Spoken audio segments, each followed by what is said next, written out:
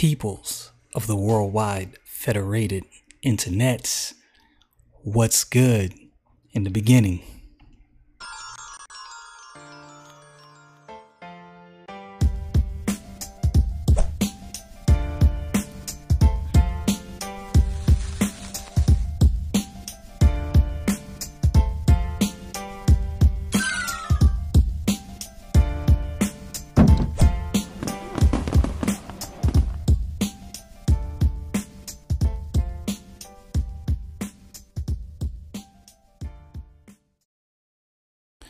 So I'm finding myself lately going back to very basic truths. And I keep wondering to myself, why am I going back to some of these basic truths? Like, what is the deal? And the reason I think I keep going back to these basic truths is these are the things that are being attacked like vehemently in this day and age. And it made me think about a structure. If you want to tear down the structure, if you can get to the foundation and destroy the foundation, you can easily destroy that structure. It doesn't stand without the foundation. And the foundation of biblical belief is definitely under attack. Not that this attack is new. We all know this is not new. It's been under attack since the beginning. But I want to get to one of these attacks. Let's do that. In the book of Genesis, chapter 1, I'm going to read verse 1 down to verse 8. Simple truth, nothing deep. I don't think this is going to be long today. The Bible says, "In the beginning, God created the heaven and the earth. And the earth was without form and void, and darkness was upon the face of the deep. And the Spirit of God moved upon the face of the waters. And God said, Let there be light, and there was light. And God saw the light, that it was good. And God divided the light from the darkness. And God called the light day, and the darkness he called night. And the evening and the morning were the first day." Pay attention to that. The evening and the morning were the first day. "And God said, Let there be a firmament in the midst of the waters, and let it divide the waters from the waters. And God made the firmament, and divided the waters which were under the firmament from the waters which were above the firmament, and it was so. And God called the firmament heaven." Listen to this statement. "And the evening and the morning were the second day." This is very important. Right after I got saved, one of the first things I realized is I had a conflict and I had a struggle, because my whole life I had been taught the idea of evolution as absolute truth. Millions of years, thousands of years, explosion, Big Bang, everything coming from this. I'm no scientist. Who am I to argue with this, right? But I believe the Bible. So I'm looking at the Bible and I'm like, well, the Bible doesn't really say that. And I believe this Bible. And thus far, everything I've seen in this Bible has been true. And even history has borne out the truth of the Bible. So what's the haps? One of the things that comes along is you have the camp that is of the mind state, and they argue from these scriptures. Well, a day is as, 1,000 years to the Lord, and they kind of pull some verses loosely and say some different things. And I got confused, and I was like, well, yeah, the Bible does say that, so I don't know, what's going on, and start to get confused, right? So then you begin to think, can I even trust my Bible? This is exactly what the devil wants. In this very book, in the book of Genesis, what did the devil say to Eve? Yea, hath God said? Come on. easy attack. This is the foundation. What's in this book is the foundation of what we as believers believe. So if the devil can attack the foundation, the very groundwork, which started it all, creation, and dismantle your belief and your trust in this book, then he got you. So what was my conclusion when I heard all of these arguments? Well, as I begin to actually study my Bible and actually read what it says in verse 5, God is so perfect to do certain things. In verse 5, it says, and the evening and the morning were the first day. None of us are confused about what an evening and a morning is. And unless you didn't get it, in verse 8, the Bible says, and the evening and the morning were the second day. God doesn't mess up. God doesn't do anything accidentally. It is imperative that we believe what the Bible says and then we stick with that. Right? This book is true. It is amazing to me that one of the things that has to be done for all of these governmental ideologies that seek to take over, isn't it funny that one of the first things these ideologies attempt to do is tear down the Bible? Why is it that all of these ideologies, socialism, communism, Marxism, which is communism and socialism, that's all it is. Why do these ideologies, why do dictators, why is one of the things that is always banned in these dictatorial regimes, these socialist countries, Marxist countries, communist countries, why is the Bible always vilified?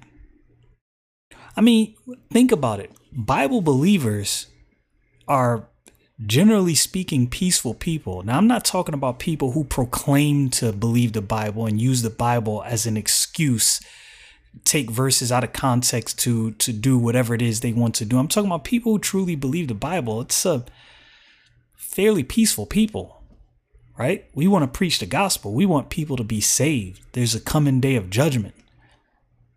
We want as many people to be saved from this day and this judgment as possible. We're preaching the gospel, right? The Bible tells us that we are to be subject to law and order in the book of Romans, right? We don't have liberty to subjugate the government, right? Unless the only thing the Bible doesn't hold me to, I am not going to violate this book in order to obey the government.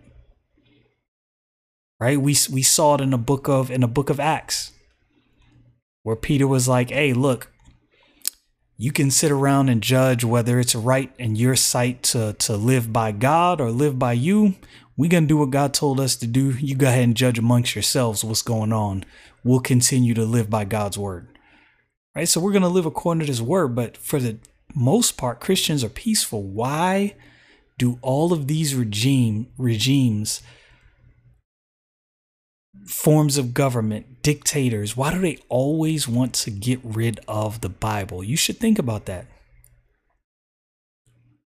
Could it be because the Bible calls for morality? Think about in the Gospels, right? Herod threw John the Baptist in jail. Why did he throw John the Baptist in jail? Did John the Baptist call for his overthrow? No. Did John the Baptist threaten him? No. John the Baptist confronted him with the truth from God. Hey, buddy, what you're doing is not right before God. Think about that. John didn't call for his overthrow. John didn't call for a violent revolt. None of that. Only thing he did was he told Herod, hey man, What you're doing is wrong. Scripturally is wrong. Herod had him jailed, and he was later beheaded. All he did was, "Thus saith the Lord." I want you to think about that. Not a violent revolution, not calling for a violent revolution. But you see what I've found just in looking over history. Here's the problem these violent revolutionaries have with Christians. Most times Christians call for reason and logic. Right? We hold to the Bible. We're not afraid to debate our ideas in front of crowds. We're not afraid to hear opposing ideas. We rest on the truth of the Bible. We're willing to talk to anyone, willing to hear you out, and we'll share what the Bible says. But most of these regimes, and this is really astonishing, are afraid of people who are calling for men to repent and turn toward the Lord Jesus Christ. This is what all of these regimes are afraid of. Think about that. In one of my videos, I'm trying to remember the title of it. I can't remember the title. I think it was called The Plot. I talked about the true conspiracy. And the true conspiracy is the fact that the devil's behind a lot of what we see. Mostly all of what we see that's going wrong. But you can't throw all of it on the devil. Men of their own volition, of their own free will, at odds with God, do what they want to do. But think about the fact that Christians, people who believe this Bible, are calling for men to repent, turn from their sin, and turn to the Lord Jesus Christ. That's the message. I'm not telling you I want to force you to do anything. I don't have the liberty to do that. I'm not even saying overthrow the government. I don't have the authority biblically to do that. I am to obey the laws of the land until and unless the laws of the land run contrary to this Bible. So what is it? You know what it is? All of these other forms of government, all these dictatorial regimes, communist, socialist, Marxist, they want total control. And as long as you have people who believe this book, you can't have total control. Because when you veer from what this book teaches, we're not going to get violent. We're just going to say, hey, man, the book teaches this. You're teaching something contrary. Whether it's right in your sight to believe and trust God or you can judge amongst yourselves, but we're going to trust God. A peaceful people. That should give you pause to think. What is it about this book? What is it about these people that these regimes have so much problem with? Now, I'm not just saying this because I'm a Christian. I mean, this is the truth. This is borne out in society and you can see it. Why is it that amongst all religions, amongst all ideas, Christianity is attacked like relentlessly? Now, it doesn't bother me necessarily that it's attacked relentlessly. I don't mind debating the merits of Christianity, the validity of the Bible. I don't mind debating that with anyone. But isn't it amazing that Christianity is attacked so vehemently? Other religions are for the most part left alone, but Christianity, we can't let that fly. We got to attack those people. Ask yourself, why is that? I don't think that's something that most people think about. But when you think about that, it has to bring to mind the fact that maybe these people have the truth, and maybe they stand in the way of total control of evil and wicked people. In the book of Proverbs, chapter 30 and verse 5, this is actually what bore this thought out today, going back to the book of Genesis. The Bible says, every word of God is pure. He is a shield unto them that put their trust in him. I trust this book. It didn't matter. So today, I personally use the King James Bible. It was the Bible my mom always had in the house growing up. When I got saved, it was the Bible I was using. And I like the language. I like Old English, and I appreciate the way it's written. So I personally use the King James Bible. I'm not telling you have to, but I looked in 4 or 5 other translations in the book of Genesis, and they all pretty much translate the same exact way and say the same exact thing in Genesis 1, 5, and 8. The evening and the morning were the first day. Verse 8. The evening and the morning were the second day. Again, I'll reiterate what I said before. We who believe the Bible need to stop allowing the world to hijack the conversation. You need to know what you believe. You need to hold to what you believe. Because if you can't hold to it now, when it's relatively safe, when the heat is turned up, you're going to fold. So you better get to it. Don't fall by the wayside. Don't let the conversation be hijacked. And don't fall victim to allowing somebody else who doesn't even study nor believe the Bible determine the terms of the discussion. Stay frosty, people.